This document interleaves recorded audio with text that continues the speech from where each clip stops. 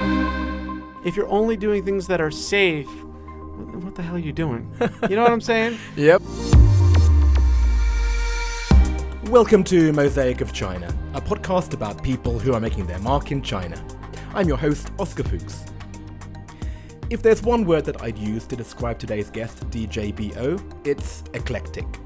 So hold on to your red hats, because this conversation goes all over the place. As his name would suggest, my guest today is a DJ, so the through line of our conversation is the topic of music and music appreciation and the lifestyle of a peripatetic DJ based in China. But since DJ BO has so many stories to tell, everything he says becomes a temptation to use him as a proxy to talk about any manner of topics and to go down any number of tangents. And you'll hear that we do explore quite a few of these tangents. But what I wanted to achieve in this conversation was not to define this person just as the sum of his stories. I wanted to get to a place where we can discuss something that is relatable to many of us. And at the end of part 1, I think we get there. DJ BO is a fast talker, so let me remind you that you can follow the transcript of today's show on mosaicofchina.com or head to YouTube where you can follow the subtitles in real time.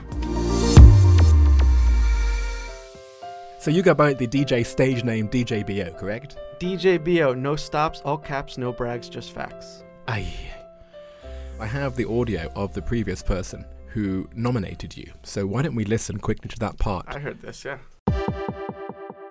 I'd like to recommend a friend of mine, DJ BO. He's been here for about 10 years. He's DJ'd all over. The first time I really got to know him was when he asked me if I wanted to go with him to North Korea to be his photographer. He was the first DJ to perform there. So he has a lot of interesting stories. So tell me a little bit about your relationship with Abe. That was Abe Deo from season 1. He's a scoundrel. Don't be fooled by him. He's a sweet guy, but he's a scoundrel and a vagabond and a great guy, though. It was great having him as a kind of pseudo-tour manager for the North Korea project. Well, that's one of the things that I really want to talk about today. Absolutely. But before we do, you know the shtick. The first thing I ask you is, what object did you bring that in some way describes your life here in China? Well, I did come prepared, and I brought a record by Esther Chan. It's a vinyl record, 12 inches. It's an LP. Esther Chan was an artist in Hong Kong, and she put out this LP, and it's amazing. One song I play all the time is her cover of Hit the Road Jack, and also her cover of The Lord's Prayer. Whoa. Which is real funky and interesting. Huh. And so, yeah, I mean, as a DJ, I think playing music that I go out and find in the places that I'm at, it's a big part of my philosophy and what I do, so I brought a record of Esther Chan.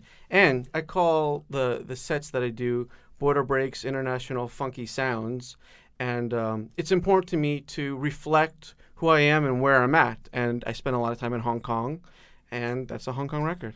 You know, as a DJ, where you are someone who is taking snippets and snatches from audio or music, putting it out in a new way. You're recontextualizing things, I should say. To me, it's ridiculous that right now, in Los Angeles and in London and in Shanghai and Sri Lanka and Tokyo, you might have a hip-hop night and all of the DJ sets are the same. To me, if you're in a different place, you should reflect where you're at. I'm here in Shanghai, and I spend a lot of time on the road, so I want to reflect that. I see myself as an old-school entertainer. I've always been into vintage gear, and I consider myself an urban vagrant. And this is a Baoan jacket that I picked up in Shanghai at a supply store. And can you explain what Baoan means to those who don't know? The Baoan are the security guys who work in different complexes, and you can find them mostly sleeping in their boxes. Right. That's my jacket with the buttons. I got my bandana here. Oh, the T-shirt is Wuhan Prison, a legendary bar. I think I was the first DJ to perform there, and I think it's the best bar in China. Wow. Then they opened Wuhan Prison Tattoo. And right next to it, they opened up one other store. I'm going to ask you, Oscar, what do you think it is? We have Wuhan Prison Bar, Wuhan Prison Tattoo, and... Oh, gosh. Mine's such a mainstream guess. Is it a restaurant? Wuhan Prison Bagel. Of course. Bagel. I should have been more specific. Damn it. I love that whole thing. So, especially in these times, I want to give a shout out to Wuhan. And I got my hat, which is kind of a signature thing for me, is this red hat I picked up in Darkhan, which is a city I lived in for a few years in Mongolia. The mayor of Darkhan gave me the highest citizenship award you can give someone for some of the charity and other arts and contributions that I've done with Darkhan. It's got the symbol of Darkhan on it. And people like when I wear the red hat, it gets requested. I wish it was something that was easier to get around. You know, it's a big, thick hat. Like, I wish I had a signature thing of, like, you know, a ring. Because that I can stick in my pocket and I can bring that around. But if you're going to get DJBO, you want to get the red hat. Oh, dear. Look, I think you've exemplified what I am excited and scared about with our entire interview, because I've just asked you one question and you were able to talk for 5 minutes, and you talked in a manner which went through the city of Wuhan, the clothes that you're wearing, your experience in Mongolia, and perhaps 5 other things that I could jump off from, which is making my head spin slightly. So, sorry. How the hell are we going to make this work for a 25-minute podcast? I guess the thing that I wanted to latch on to mostly with what you said was the world is becoming more globalized, and in that way it's slightly diluting different cultures because, as you said, we're playing the same music in every bar. Sure. And I think the skill set that I like about you, which I think is a really modern skill set, is the curatorial skill set. Like, to have access to so much in terms of media, in terms of information, but the ability of one person to actually curate that into something which is special, which says something about not just the venue, but you as a person, which creates an experience. Is that part of your ethos?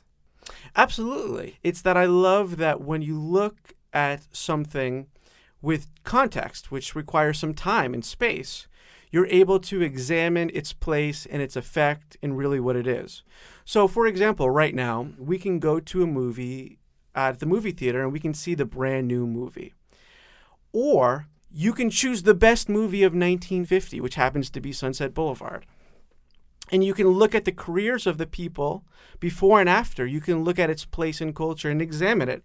And I really see my interest in music being kind of concentric circles where I would find an artist and just kind of surround that artist, looking at his contemporaries and looking at his influences. Right. Chuck Berry played shows with Jerry Lee Lewis. Okay, well, now we need to learn about Jerry Lee Lewis. Chuck Berry's guitar was influenced by Carl Hogan, who was the guitarist in Louis Jordan's Tympany 5. Okay, well, now I need to look up Louis Jordan. I love Louis Jordan. And Chuck Berry influenced other people after him. So I love being able to examine those things. And contextualizing things and understanding where they come from allows you to curate it better. Yeah, because it's all of the texture, the color, the history, the connections, the influences. I'm always impressed with people who have that kind of catalogue of references. How do you catalogue it? How do you know when to use a certain piece from which era mixed with what modern piece of music? It's really hard to verbalize. You know, am I trying to get people to dance? And then you need to look at the energy of the song, and the beats per minute tends to be something that DJs look too much at, but it's an important thing in terms of smooth transitions. If you play things that are completely without context, people get lost. But also, if you play things that just people know and they're already familiar with, what's the purpose of you doing what you're doing at all anyway?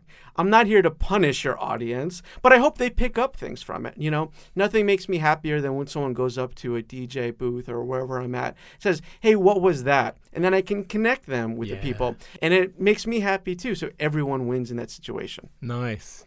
And is that something which you do actually intentionally? So let's say you have one track that you know is going to be popular, and then you place it next to one where you know that it might not be as popular, but you can try and get some leverage from that feeling?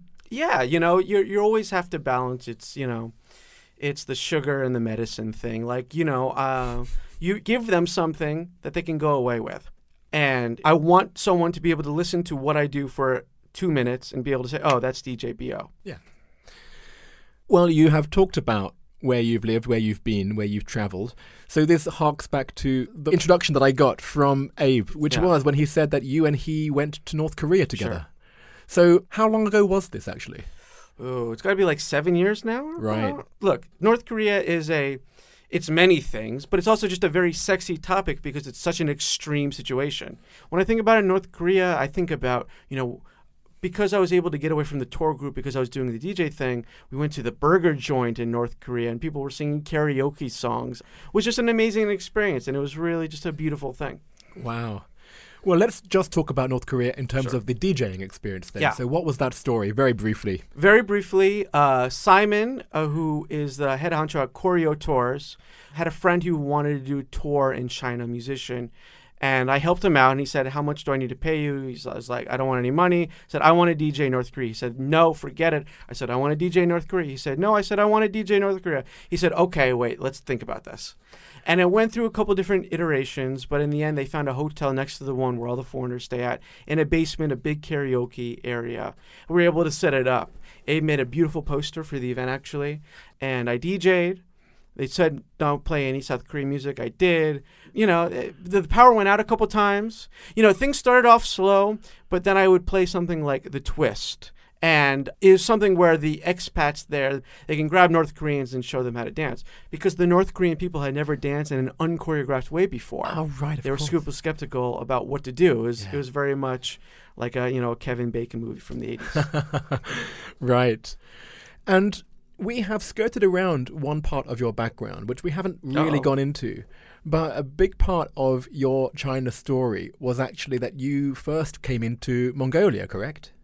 So I went to the University of Florida, my home state, and less than a week after I graduated, I was shipped off to Mongolia with the Peace Corps. Okay. Are you familiar with the Peace Corps? I am, yeah. You get a letter in the mail, Mission Impossible style, because they don't tell you the exact country until you receive it in letter form. I opened it up, it said Mongolia. Really no knowledge of Mongolia at all. I was like, sure, whatever. They shipped me out to Mongolia. I did 2 years, 3 months, the full Peace Corps service. Only about half the people make it through Peace Corps Mongolia completely. And then I stayed for a little less than another year working at a nightclub, managing a place called the Cross-Eyed Gypsy. But at the end of it, I was sick of getting beaten up by the Dire Mongol, the Mongolian neo-Nazis. I was sick of negative 40-degree winters. So I moved back to South Florida. So how long had you been in Mongolia at that point? About 3 years. Okay. So I was back in South Florida. I worked as a dancer and an MC for Platinum Gold Entertainment. Danced at the halftime show at the Super Bowl. Had a lot of fun, but I was sick of being in South Florida with my family. Florida was just boring for me at that point. And so I applied for jobs all around the world. But the first place to accept me was Disney English in China. It was in Shanghai. Oh, so you didn't then go straight from Mongolia down to China? No, I had about 6 months in South Florida. And it wasn't even on your radar to go to China? It was not. So I ended up in Shanghai. And now I have more people living in my neighborhood in Shanghai than in the entire country of Mongolia. Yeah, exactly. One of the biggest projects that I run is something called Art Care, where I run with a friend named Jalcha Ara. We show Mongolian culture, some traditional things, some modern things, some fusion things. And we got 200,000 subscribers on YouTube, and it's a big project that I do. And we're starting Art Gear China now, where we're putting things in Bilibili. Because honestly, a big influence on that was a lot of people in China were just stealing the content and posting it down here anyway. Oh, is that right? Yeah, so now we are trying to put a footprint here in China stronger, but we're also filming content here and really just promoting Mongolia things. I've known other people who have been all around the world, and I've been told by multiple people that Mongolia is just a place that has a deeper impact in a lot of ways. I know you've been to Mongolia, and I think you've expressed similar sentiments. Yeah, it was like nowhere I've been before. And then what is your take on the relationship between China and Mongolia? Well, that's a very sticky topic. Genghis Khan, 800 years ago, starts the biggest land empire. Not Genghis Khan, like white boy Westerners say, Genghis Khan. His grandson is Kublai Khan, and he comes down to China, and he makes Beijing the capital of the empire. Yep, Dadu. Yeah. And so over time, the family kind of falls apart, very classic style, and you have China kind of reigning over Mongolia then, essentially. Until in the early 1920s, you had Sukh-Badr bring in the White Russians. Then from the 1920s till very early 90s, you had the Russians taking over. But during that period, when the Russians took over, they basically told the Chinese, hey, look, lay off of Mongolia, but we're going to cede the area now known as Inner Mongolia to the Chinese. So it was part of Mongolia, now it's China. And it puts Mongolia in a difficult situation because, for example, there's always a new controversy every year where there's a new heritage instrument and China will claim a Mongolian instrument, for example. But Mongolians will say, hey, look, that's our stuff, lay off. And so Mongolia trying to keep its own identity while still relying very heavily on the Chinese economy makes things very difficult. This is a very big, intense topic that I'm only just scratching the surface of. Yeah, absolutely. No, but as you're describing it, I can certainly see the tension there. Because, of course, the Mongolians of Inner Mongolia, which is inside of China, they are a protected minority group. And so that is a Chinese minority, they would say, in China. Yes. I've talked with Mongolians who have visited Inner Mongolia, and they've said they faced racism, but I've also had popular rap songs by Mongolian artists that specifically use derogatory terms for Chinese people in their lyrics. In some ways, they kind of take that on a nationalistic spirit as well. Which you did touch on earlier. That was one of the reasons that you were like, oh, forget this, let's get back to Florida. Yeah, and let's be clear, I refuse to romanticize things. I like to take things as they are. So I'm not going to say things about Mongolia that are just universally positive. But I can say that because I love Mongolia. You just have to look things truthfully. I want to still maintain my compass of what's good and right about the world, while still respecting other perspectives. It's when you go to a show that you're not invested in, it's very easy just to sit back and clap because you don't care. But if you really care about something, you're more engaged with it and you're willing to be angry or upset when it doesn't meet some standards that you might have. Do you prefer a boo to a polite clap? Well, let's put it this way. I'll say I would rather have a reaction in some way than no reaction at all. So a boo to a polite clap, maybe. Every once in a while, you need to clear the dance floor to make sure you're still pushing things a bit. You know what I'm saying? Yep. It's the same thing with stand-up comedy or any other art. If you're only doing things that are safe, what the hell are you doing? If people go out and they're their real selves and they're representing who they are, they can really do anything. I want to go back to something you said earlier about your experience DJing in Wuhan and how you like the punk scene there, which I've heard is quite unique, right? Mm-hmm. Tell me a little bit about the scene in China. I'm most interested in perhaps what the differences are between the different regions that you've experienced. Sure. Well, you have different scenes that have developed in different cities. With Wuhan, it's a punk city. In Chengdu, you have hip-hop. A couple really interesting clubs were built there, and it being a little bit more isolated, they could get away with getting into a music and an art form that in other places might have been pushed to the side. Shanghai has always been seen as less of an important city from an artistic standpoint. It's always been seen as kind of a commercial city. There's been some interesting things in the electronic music scene, some of the experimental music scene in Shanghai. Beijing, they have a sound. It's the most developed in that way. A lot of atypical, chaotic sounds that are sustained, if that makes sense. Yeah. And that kind of goes through a lot of the Beijing scene. And when you're in Beijing and it's smoggy and there's the cars everywhere and it's just noisy, you can feel it in the city. And do they cross-pollinate? So do you play Beijing music in Wuhan? Do you play Shanghai music in Chengdu? Of course. I think that's so important to do because, again, it's reflecting my journey.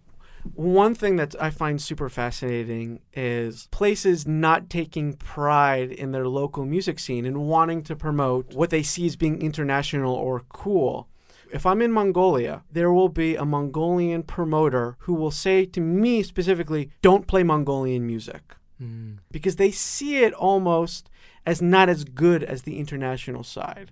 There's something beautiful about the local music scenes. And to me, I want to reflect that. That's why I go digging in the specific cities. I'll go to a place like Dhaka, Bangladesh, and I'll say, let's go music digging. Let me discover music. And I'll be like, this is so great. I'm going to play this around the world. And no one ever believes me till I send them video of me doing it.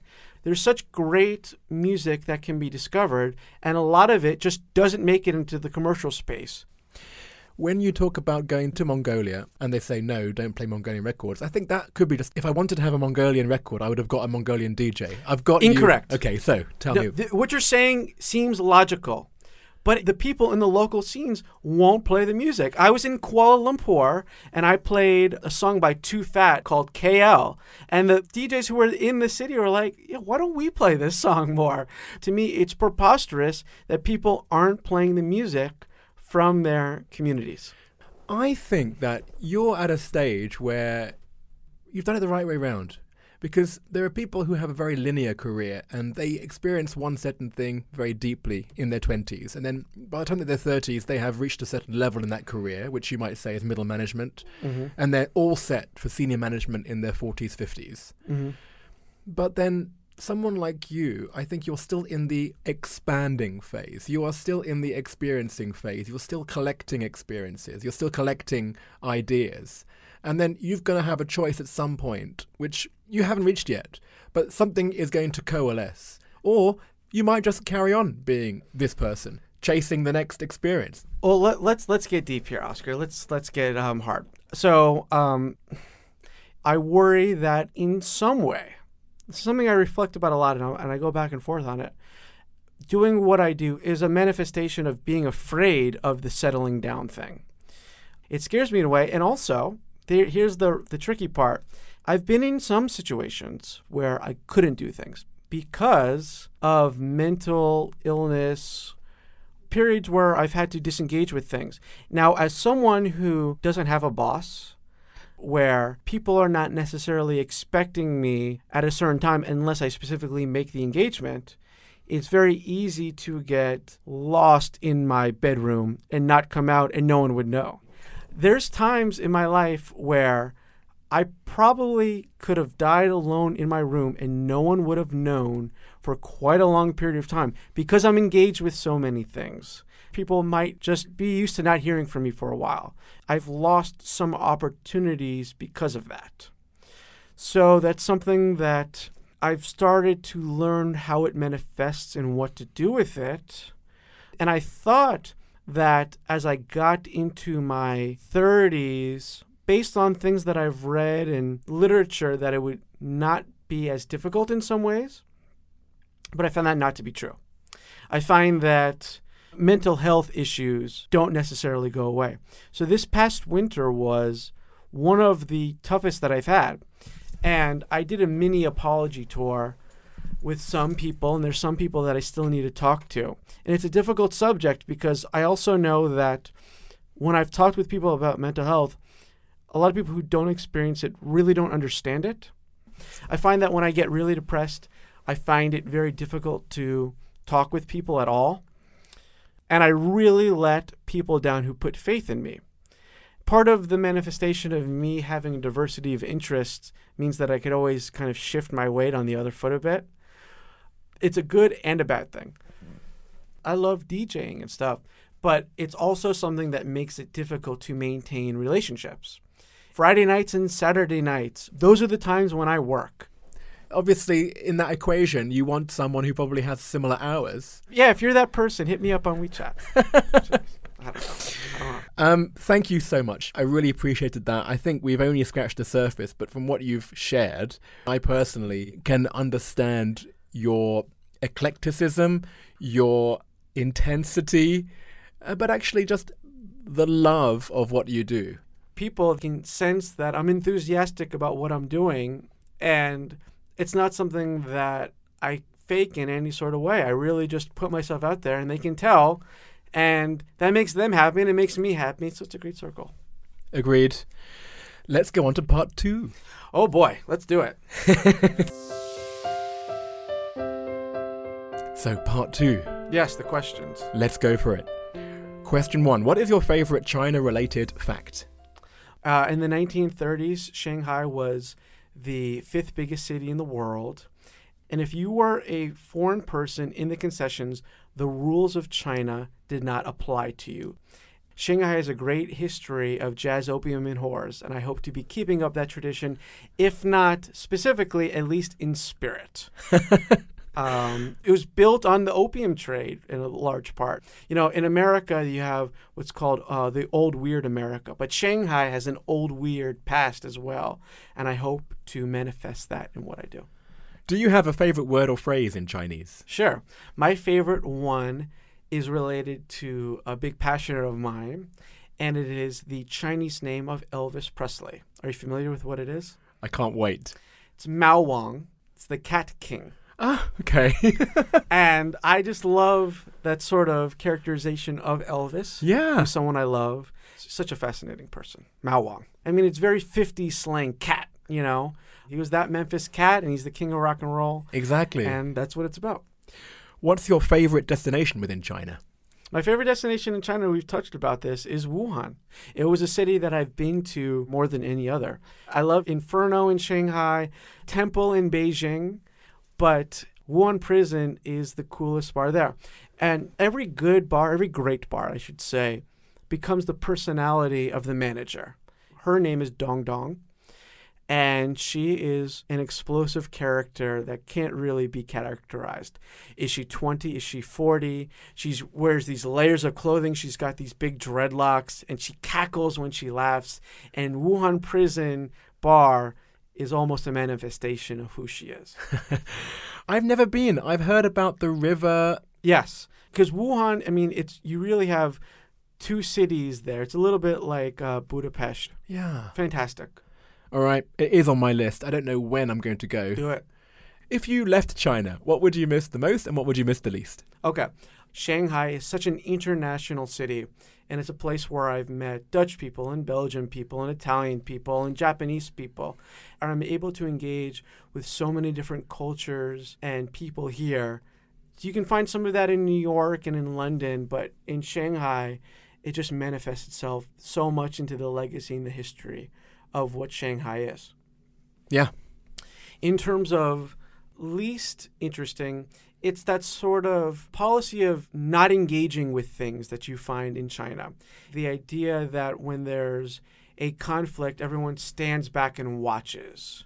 When there's a problem, you just kind of move away from things and you don't engage with things. And that's the things I don't like about China. That's so interesting. Is that just a function of this system of government? Is it a function of history? Is it a function of culture? Like, what is that? I would say that's what it is. Mm-hmm. I know which part you nodded the hardest at. Yes. Is there anything that still surprises you about life in China? Recently, I just got an offer to go DJ in a city in Jiangsu province that I never heard of called Zhanjiang. I don't even know. But I thought I was at the end of going to new cities in China. Right. And out of nowhere, I got hit up from someone who had seen me at a party in Nanjing. And they said, we want you to come to our city. And I said, sure. So maybe sometimes I get complacent and I forget about things like that. But I love that. That's great. Where's your favorite place to eat or drink or hang out? Well, on Dingxi Lu by Xinhua Lu, there's a cafe on the second floor there. And I consider that my office because you have food there, there's good internet, it's good people watching spot. So I generally have meetings at that spot. My friends know it as my office. Oh, nice. So I love hanging out there and doing my thing there. What's it called? It's the City Shop, which is like the international market there. But yeah. This one City Shop has a cafe on the second floor, but no one knows about or goes to. No. And you can order sandwiches there. They have food ready to eat there. They don't promote it, and it's close to my apartment. And you look onto the supermarket? Or you Yes. How funny. What's the best or worst purchase you've made in China? So much music and records that I've bought while here. And I love my Baoan jacket as well. What is it? Is it one supplier that supplies all of the Baoan jackets?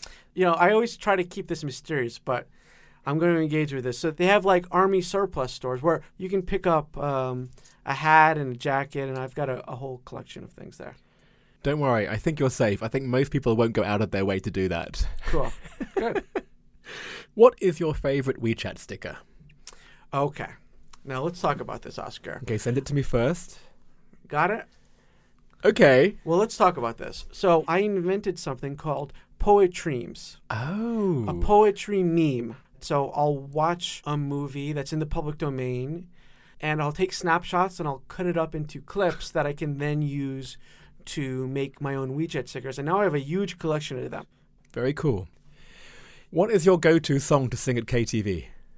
Chuck Berry and Johnny Be Good is such a great song, which has a great spirit to it. There's a story. People know it from Back to the Future. It's got a very, very easy chorus for people to sing along to, and it's great. That's true. Very nice. And finally, what other China-related media or sources of information do you rely on? I'm really interested in the history of Shanghai nightlife. There's the Andrew Field book, Shanghai Nightscapes. Super useful. Very cool. Well, thank you so much, DJ Bio. And the last thing that I would ask anyone sitting in that chair is, for the next season of Mosaic of China, who do you recommend that I interview? I really love the Mongolian community, and I find that in China especially, there's a lot of confusion about who they are. They're not Chinese.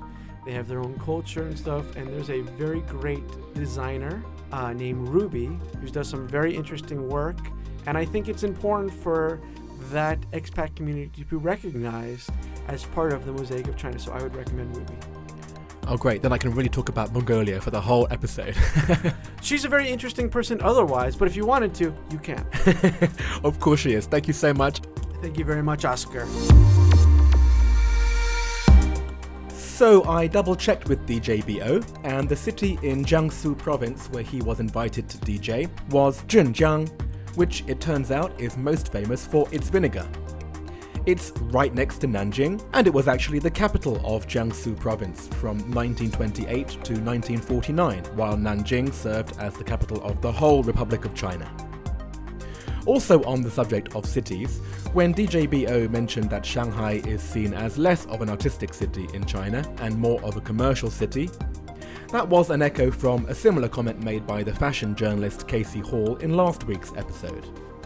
But there's also another hidden connection to last week's episode, because DJ Bo updated me that, in a development from what he said in our recording, in the past few months the Chinese DJs he comes across are now starting to take more pride in music from China, especially Chinese hip-hop. So this mirrors the growing trend that Casey had been seeing, with Chinese people taking more pride in Chinese fashion brands too. And there was one final connection I wanted to mention. DJ Bo is the second Floridian in Season 2. Can you remember who the other person from Florida was? 5, 4, 3, 2, 1. It was Sean Harmon, the CEO of the Belgian beer company Duvel Moortgat from episode 9. As always, you can check out all the accompanying graphics to today's episode on social media. Just type in Mosaic of China on Instagram or Facebook and the right page will appear. Otherwise, add me on WeChat using my ID Mosaic of China and I'll add you to the group there myself. And there's also plenty more from our conversation in the premium version of today's show, either on Patreon internationally or on iFadian in China. Here are some clips from what you can find there. Thankfully, I was able to teach the history of rock and roll in a course I developed called American Pop for Duke Kunshan University Online. The greatest show I've ever seen on Earth is the Masked Games, a performance with 100,000 performers. You actually saw one? Yes, I saw the Masked Games there. You know, life is short, man, and I just really want to engage and be involved. I want to be at the proverbial party. They're trying to be clever, but they're actually not even being clever because it's not their own words or ideas. You're not engaging with the person, you're obfuscating. But some people say writing about music is like dancing about architecture. I love the idea of dancing about architecture. Yeah. And that's all for this week. Mosaic of China is me, Oscar Fuchs, with artwork by Denny Newell. Coming up is a catch-up with the tour manager who accompanied DJ Bo to North Korea, Abe Deo, from Season 1, Episode 27. And I'll see you again next week.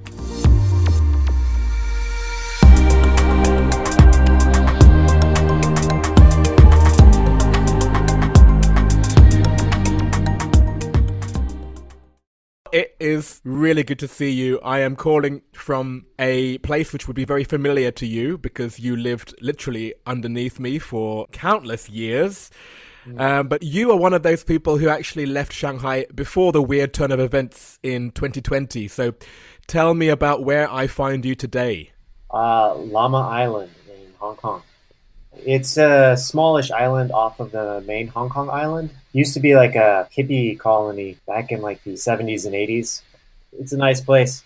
A lot of beaches, no roads, so there's no cars allowed. Yeah, this is what people who don't know Hong Kong might be surprised to hear, that such a place exists when they normally think about the big bright lights and the harbour. But that's a really special little part of Hong Kong, isn't it? Oh yeah, for sure. I mean, none of the buildings can be over 3 stories. Everything's just like little village houses and a lot of green. Actually, I have a bird that knocks on my window like every day. Well, that's the thing about Hong Kong, where you can be downtown and then you can be in that kind of nature so quickly. It's one of the things that I miss about Hong Kong. Oh yeah, that's one of the reasons we chose to move down to Hong Kong. Yeah. Plus, it's a very strategic location as far as work goes. You still have access to all of Southeast Asia, pre-pandemic, let's say. Right now, no. Yes. Yeah. This is a good juncture for me to say that for people who didn't listen to our original episode, you were a tour leader for the emerging artist arm of Live Nation. Tell me about your work. Like most people, I was laid off last August. It made sense. They were spending way too much money, and it's just not sustainable, as we saw as soon as something like this happens. Totally. I mean, there are some industries that could weather the storm somewhat, but, you know, live music is not one of those industries. Yeah, no. It could be another year before they do large-scale shows. That, it is what it is. Yeah, totally. And when things do return to whatever normal becomes, do you imagine that you'll go back to the same business? Like, what's your plan? Oh, yeah. So I've already been talking with a couple of companies who do tours and shows here. So once things open, it'll probably be doing what I was doing before. Otherwise, we'll just be hanging out on Llama. Well, there are worse places. Come on, there aren't many places where the little birds peck on the window and say good morning. Yeah, and now it's getting hot enough that we can go swimming again. Oh, wow. I mean, I do miss the food. It's not the same down here. We miss the creative atmosphere and being able to travel around. Interesting. China's so diverse. Well, I mean, yeah, but listen, most people aren't doing that much travel. I think it's just the idea of it that you miss. Yeah. I mean, I remember when you were saying things in your podcast, you were talking about Luoyang a lot. You were talking about Xining, talking about Wudang Mountain. I've been to none of those places since you said them in the podcast. So I don't think you need to be too jealous. Most people are just stuck where they are in China too. Yeah. Well, finally, we'll be releasing this catch-up interview, same time as I release the interview with your referral for Season 2, who was DJ BO. Have you managed to keep in touch with DJ BO over the past months? A little bit, but I also follow his group chat on WeChat. He's always got something new going on. Well, Abe, it is really great to see you again. As soon as that border between Hong Kong and the mainland opens up, you can expect a knock on your door in Lamma Island. Oh, yeah. We'll go on a junk. Excellent. See you again. Yeah, thanks for having me. It's always a pleasure.